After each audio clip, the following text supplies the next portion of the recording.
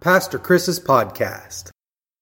It was really nice to be on vacation last week and spend time with family and just to rest and relax. We went to the beach down near St. George Island, which is a wonderful, beautiful place. So much of Florida has grown up. You know, it's so lucrative to have condos on the beach, but St. George has done a pretty good job of trying to minimize that as much as possible, and they even have a state park there that's just beautiful, that has no condos, so it just looks like natural, wonderful, beautiful beach. But we also got to walk through a place called Tate's Hell. So this week on vacation we went to hell and had a great time. But I wondered why would they call it Tate's Hell? And we looked it up on the internet, and apparently there was a guy about 100 years ago named Sebe Tate. He was a homesteader, and a panther snuck in out of the swamp and killed one of his livestock. And so he got his shotgun, and he said, I'm going to kill the panther. And he went off into the wilderness and got lost and got bit by a rattlesnake, wandered around. All he had to drink was the swamp water that was there in the marsh, and a few days later he eventually stumbled out into a clearing, and some people found him, and just before he died he said, my name is Sebe Tate and I've been in hell, and then he died, and so they named that place Tate's Hell. And but it was a beautiful place, but it was yellow fly season, which is a biting fly that lands kind of like a horse fly.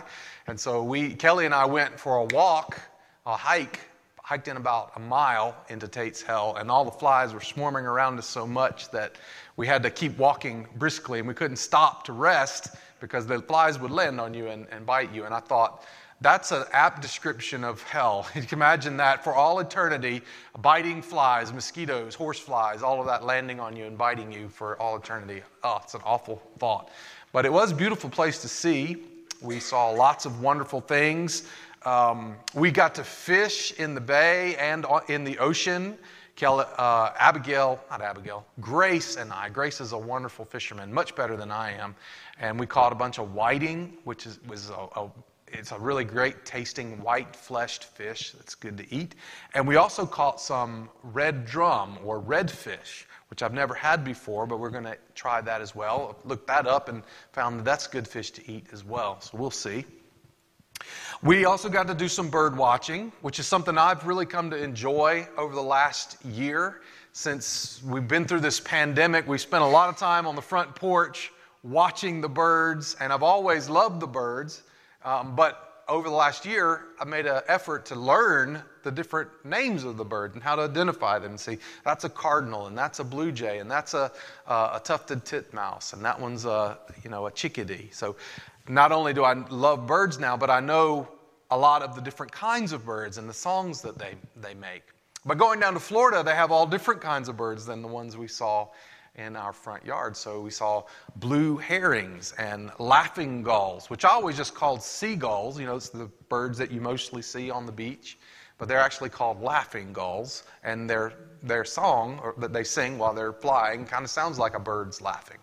And we went to Wakulla Springs and saw some anhingas, which is another bird, and purple gallinules, which I'd never seen before. It looks kind of like a duck, but it's got like a candy corn looking patch on its face. And then while we were walking around in the wildlife preserve Tate's Hell, Kelly and I saw a pygmy rattlesnake and saw that and thought, wow, that's interesting. But glad I saw that before I stepped on it. It was right there on the path.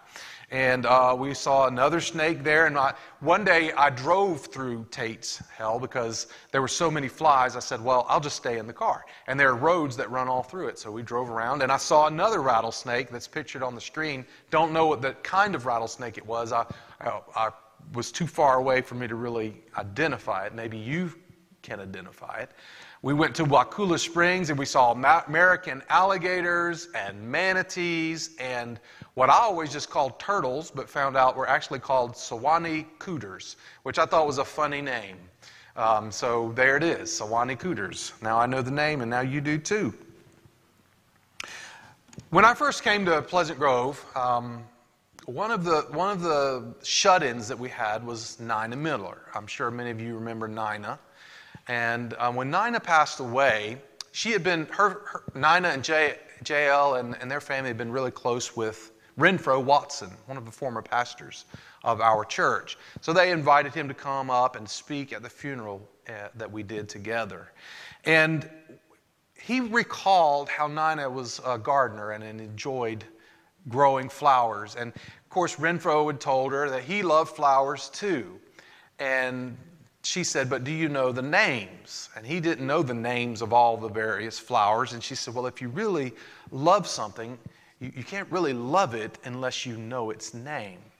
And so he made a point to learn after that many of the different flowers that he loved so much. And I've kind of felt like that in learning about the different animals and birds that we have been seeing. If you love something, you can't fully love something until you know its name. And the Bible tells us a story of how all the animals got their names, and it also reveals some important things about God's name. And I want to read that scripture to you today as I begin a new series for this summer about the names of God. So we're going to read from Genesis chapter 2, and I'm actually going to read verses 18 through 25. But the first few verses aren't on the screen, but they'll be there in a minute. And the Lord God said, it's not good for man to be alone. I will make a companion who will help him. So the Lord God formed from the soil every kind of animal and bird. He brought them to Adam to see what he would call them. And Adam chose a name for each one. He gave names to all of the livestock, birds, and wild animals, but there was still no companion suitable to him. So the Lord God caused man to fall asleep. While the man slept, the Lord God took out one of the man's ribs and closed up the opening. Then the Lord God made a woman from the rib, and he brought her to the man. At last, the man exclaimed, this is bone from my bone and flesh from my flesh. She will be called woman, because she was taken from a man. This explains why man leaves his father and mother, is joined to his wife, and the two are united into one. This is the word of God for the people of God. Thanks be to God. Back in January, Amy preached for Youth Sunday. You remember what she preached about? She preached a message about how we need to be careful not to only think about God as our friend. In youth ministry, so many times you're talking to teenagers and you talk with them about Jesus and you want them to be forming a relationship. And so sometimes the easiest way to facilitate relationship building is to look at God as a friend. But she sang a song and preached a message. And you remember the song she sang? She said in the song called God Forbid, in the chorus it says, God forbid that I find you so familiar that I think of you as less than you are. God forbid that I should speak of you at all without a humble reverence in my heart. So that's a wonderful song. You can go on the website, go to our worship music section, and you can actually listen to a recording of her singing that. Maybe we'll play it, or we'll have Amy sing it again at some point during this summer. But it was a really powerful song and important message for me. And when she preached it, I knew right then, I felt it was almost as if the Lord was speaking to me and saying, you need to preach a message series about all of the names of God, because we need to expand our understanding of who God is. Yes, God is our friend, but He's so much more than just a friend, and we ought not ever forget it. In this passage, we see that Adam, the first man, gives names to all the animals. And then when God makes a woman from Adam's rib, Adam names her woman. By the way, we've lost this understanding because we've heard of Adam and Eve before, and we think of Adam as a name and Eve as a name. But the word Adam literally means, or it used to mean, human being.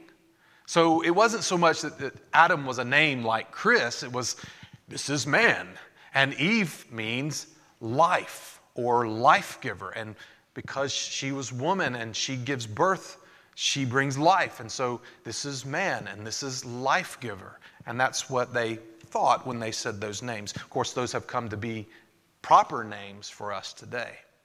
We also see another name in the passage, God. In verse 21, the word we translate into English as God is the Hebrew word Elohim. Say that with me. It's on the screen. Elohim. You just said a Hebrew word, the Hebrew word that means God. Elohim is a plural noun. The singular is just El, E-L. So in the Bible, here's a little hint. You go through the Bible, most of the time when you read a name and it has the word El embedded in it, it means that God is in that name. So for instance, Bethel. You've heard of Bethel, the city of Bethel. It's Beth El, and it means house of God.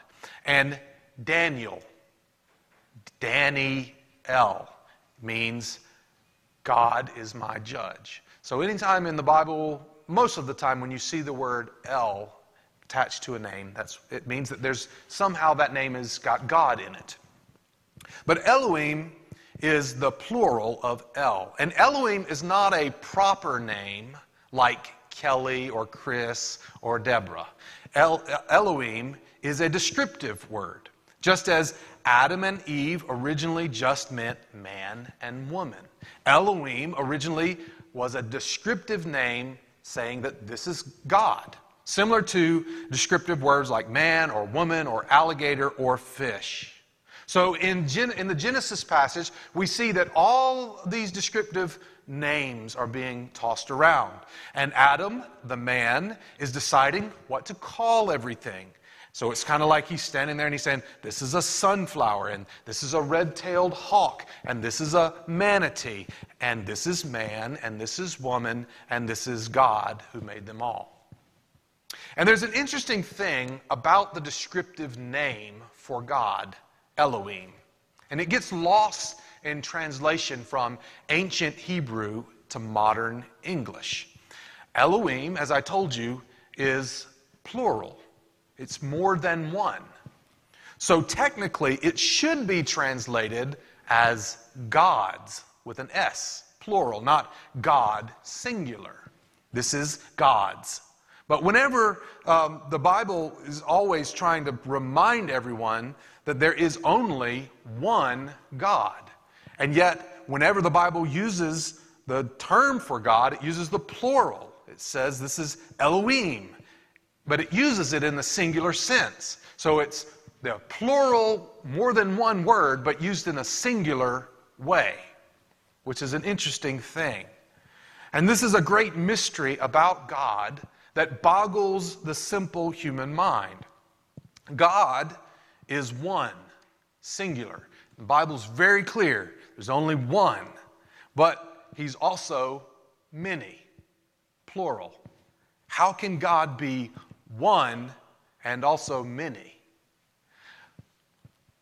The early church wrestled with the singular/plural nature of God and formulated the doctrine of the Trinity to describe God. There is God the Father, there is God the Son, and there is God the Holy Spirit. The Holy Trinity, the Holy Three. And it's a mind-boggling doctrine that confuses everyone. We say in the Apostles' Creed, we believe in all of those God the Father, God the Son, God the Holy Spirit, but whenever we try to explain it, most of us are completely lost into what to say and how to explain it. Because people will say, so you Christians, you believe in three gods. You've got the Father, you've got the Son, you've got the Holy Spirit. And we say, no, we are monotheistic. We don't believe in three gods. There's only one God. But He's three in one. And then we're confused ourselves and we're trying to explain it to someone else, and nobody really fully understands it. And likewise, we are totally confused when we talk about the Son, Jesus. We say that he is both God and man. And so some people will ask, so he's half God and half man? We say, no, he's not half God, half man. He's all God and all man. Say what? He's 100% God and 100% man. And then the math teachers are like, yeah, but that's 200%. There's nothing that exists that's 200% except God. So we don't know how to explain it, to describe it. It's totally confusing, but it's the best that we can do to use limited human logic and human language to describe the unlimited, infinite nature of God. After sin corrupted the world, the ancients turned away from worshiping the one true God, and they began inventing all kinds of gods to worship, all kinds of different gods. They named their imaginary gods kind of like we name children and pets. Have you ever thought about what a powerful thing it is to name your child? Think about that. I mean, you give birth to this child, and then you give them a name, and that name is then with them for the rest of their life. That is who they are. You have had the power to give them that name, and you called them Abigail or Gavin or Chris or Henry, whatever you decided. They had no choice in that matter. And they really, I mean, you can go to the courthouse, I guess. If you don't like your name, you could go to the courthouse and you could legally change your name. But that's really who you are, regardless of what it says on paper. My sister, Katie, was always Katie, my younger sister. And then when she grew up, Katie was too childish of a name, so she started having everyone call her Catherine. And of course, you know, I came home and I'm seeing all this stuff about Catherine. I was like, who is Catherine? And, oh, that's Katie. Well, she's my little sister, and I'm always going to call her Katie. I don't care if she goes by Catherine in her professional field. To me, as my little sister, she's Catherine. She's Katie. And, you know, parents have the right to choose their child's name, but the child doesn't get to name the parent, right? Kathy doesn't get to come out and say, well, you called me Kathy, but I'm not going to call you Catherine anymore. I don't like that name. I want to call you Deborah from now on. They don't have the children don't have the right to do that. They will change their name to Mama or Daddy, but that's a descriptive name, right? It's not a proper name. Sort of like we call God, God. It's not his proper name, it's a descriptive name. It's who he is to us, relationship, but not his proper name. Children don't have a right to change their parents' name. Another way that we have the right to choose a name, and this is more fun to me, when we have a pet. Because with pets, you can call them anything. You're not limited to the normal things like Katie and Chris and Joanne. You can call them anything. You can call them Fluffy. You can call them Dumb Dog. You can call them whatever you want. A Bowser. We have 4 cats at our house. We have Lily, and we have Dolly, and we have Phoebe. And then we had a 4th one come along, and by then we were just tired of naming them. And we also thought we were going to give this cat away. We weren't going to keep it. So we just called it Small Cat because it was a little small cat compared to all the other ones.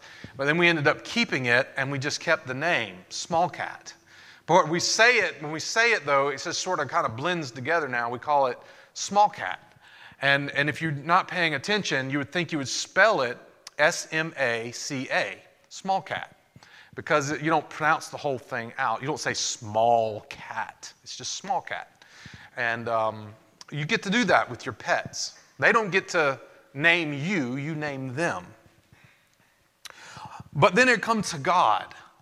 And God is God. He's so grand and majestic and so much higher than we are, and He is who He is.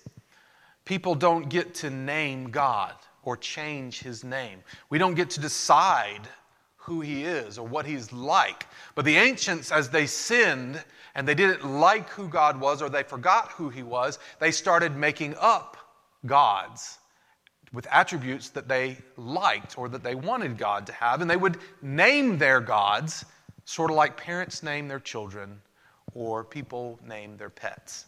Isn't that crazy to think of people doing that to God? And that's why the Bible adds the proper name of God in the passage. Paired with the common descriptive name Elohim is the proper name Lord.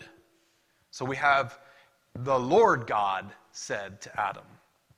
In Hebrew, Lord is Yahweh. It's one of the ways that you could translate the Hebrew word Yahweh. It sort of carries the idea that He is Lord, that He is sovereign, that He is grand, that He is big. And so whenever in the scripture, when you're reading along, you may notice that you will see Lord many times. And sometimes when you see it, it is in all caps, capital letters.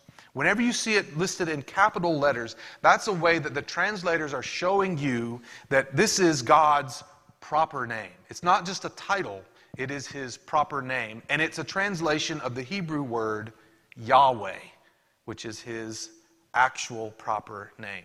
So we learn in the passage that the one true God who created man and alligators and woman and blue herons and redfish and even rattlesnakes is called the Lord God. He is Lord. He is sovereign. He is who He is. He doesn't change. We cannot control Him. We don't name Him. He names us. And rather than try to imagine God to be the way we wish Him to be, we should turn to the Holy Bible and see the names of God that the Lord God Himself has revealed to us so that we can better know His character. For we are to love the Lord our God, and you can't fully love something unless you know its name and what it really is. Now, some people, we see this in the world around us and society around us. There are some people that just decide, well, I don't like the God of the Bible. I don't like when it tells some of the stories about God that it tells about Him. I don't like that He says you can do this, but you shouldn't do that. If that's who God is, then I don't believe in that God. I don't like that God. I don't worship that God. There's a lot of people that say that. Maybe some of us even say that. Say, I don't like that about God. I'd rather change that about God. But we don't have the power or the right to change God. And so some people who realize that or who just say, well, then I don't believe in Him. And that's a choice that some people make. Does that change the fact that He is God? No, it doesn't. He's sovereign. He is who He is. Just because you don't like something doesn't mean you can disregard it. You call people that do that deluded. They're deluded. They living in a fantasy world where they say, well, I don't like that, I don't agree with that, and so I just disregard that. Well, if God doesn't exist, then maybe they're right. But if God does exist and they refuse to accept it, then they're just living in a fantasy, right? And so this is where we find ourselves in the world. Either He is who He is, or He is not. But thankfully, the Lord God has always wanted His creatures to know Him and to know His name. And so He has used all His resources to reveal Himself to us. We read in Romans 1:20, "For ever since the world was created, people have seen the earth and sky. Through everything God made, they can clearly see His invisible qualities, His eternal power and divine nature. So they have no excuse for not knowing God." And God has even spoken to people in the Bible and revealed some of His many names. And we will be looking at some of these over the course of this series this summer. Names like El Shaddai, Jehovah Jireh, Alpha and Omega, among others. There are so many names that you could give to God that would take forever to look at them all. And I invite you to do some studying on your own, but I will pick 9 or 10 names to look at together this summer. But as we conclude today, and as we celebrate the holy sacrament of Holy Communion, I want to share one more of God's names with you. It is the best name of all by which we can know God. It is the name Jesus. And it literally means the Lord saves. You see, though all people sin and all fall short of God's glorious standard, which leaves us all in jeopardy of punishment in hell, God doesn't want us to suffer in hell for eternity. And therefore, the Lord God came as the Son, Jesus, to save us. On the cross, Jesus died for our sins so that we can be saved if we repent of our sin and put our faith in Jesus. And so I offer you that option today. Will you choose to take it? And today we celebrate the sacred ceremony of Holy Communion, which recalls the sacrifice Jesus made and helps us to know He is risen from the grave. And He is here with us right now. And He offers new life and eternal life with God forever. Going all the way back to the story in Genesis where we see the man and the woman and the God living in perfect paradise and harmony. This is a picture of the beginning. It's also a picture of the eternal future that we look forward to as we can be in the presence of God, naked and unashamed, not vulnerable, perfectly safe, knowing we are perfectly loved and loving one another and God perfectly as well. But it begins through what Christ did for us on the cross. And it begins when we repent and accept Him as Lord. Will you repent of your sins and accept the free gift of grace that God offers to you today through Jesus Christ? If you sincerely wish to do so, then you are invited to come to the Lord's table and receive Holy Communion. As time comes, I offer that invitation to everyone, and I remind you that in the sacrament of Holy Communion, this is not our sacrament. This is not our table. It is the Lord's table. And so, everyone is invited to come. If you sincerely wish to receive the grace that God offers to you today through Jesus Christ, then you're invited and you are welcome to come. Doesn't matter if you're a member of this church. Doesn't matter if it's the very first time you ever came to the church. How old or how young you are welcome. For on the night that He was arrested, before He was arrested, He shared one last meal with His disciples. And during that meal, He took two ordinary things, but He did extraordinary things with them. He used them to show His disciples and us exactly how much God loves us and what He was willing to do to bring us back. And so, during the meal, He took bread and He broke it and He gave it to His disciples. He said, "Take and eat this bread, for it is my body that is given for you." And likewise, after the meal, He took the cup and He raised it to heaven and He asked the Lord to bless it.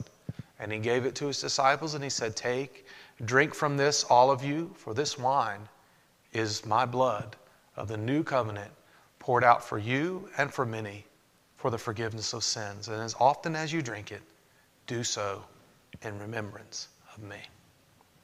Would you pray with me? Lord God Almighty, we thank you for what you have done for us in Jesus Christ. We are humbled to think that your love was so strong that you would go through such pain and agony for our sake, not because we deserved it, but because we needed it. Lord, we thank you. And we gather around the table today, putting our faith in your Son, Jesus. We repent of our sins, and we turn to follow the Lord and to live as he calls us to live to the best of our ability with the help of your Holy Spirit. And so, oh God, we ask that you pour out your Spirit on this bread and this wine and on us that are gathered here. That the bread and wine may be the body of Christ and the blood of Christ, and that we might be the body of Christ redeemed by his blood. In the name of the Father, of the Son, and the Holy Spirit we pray. Amen.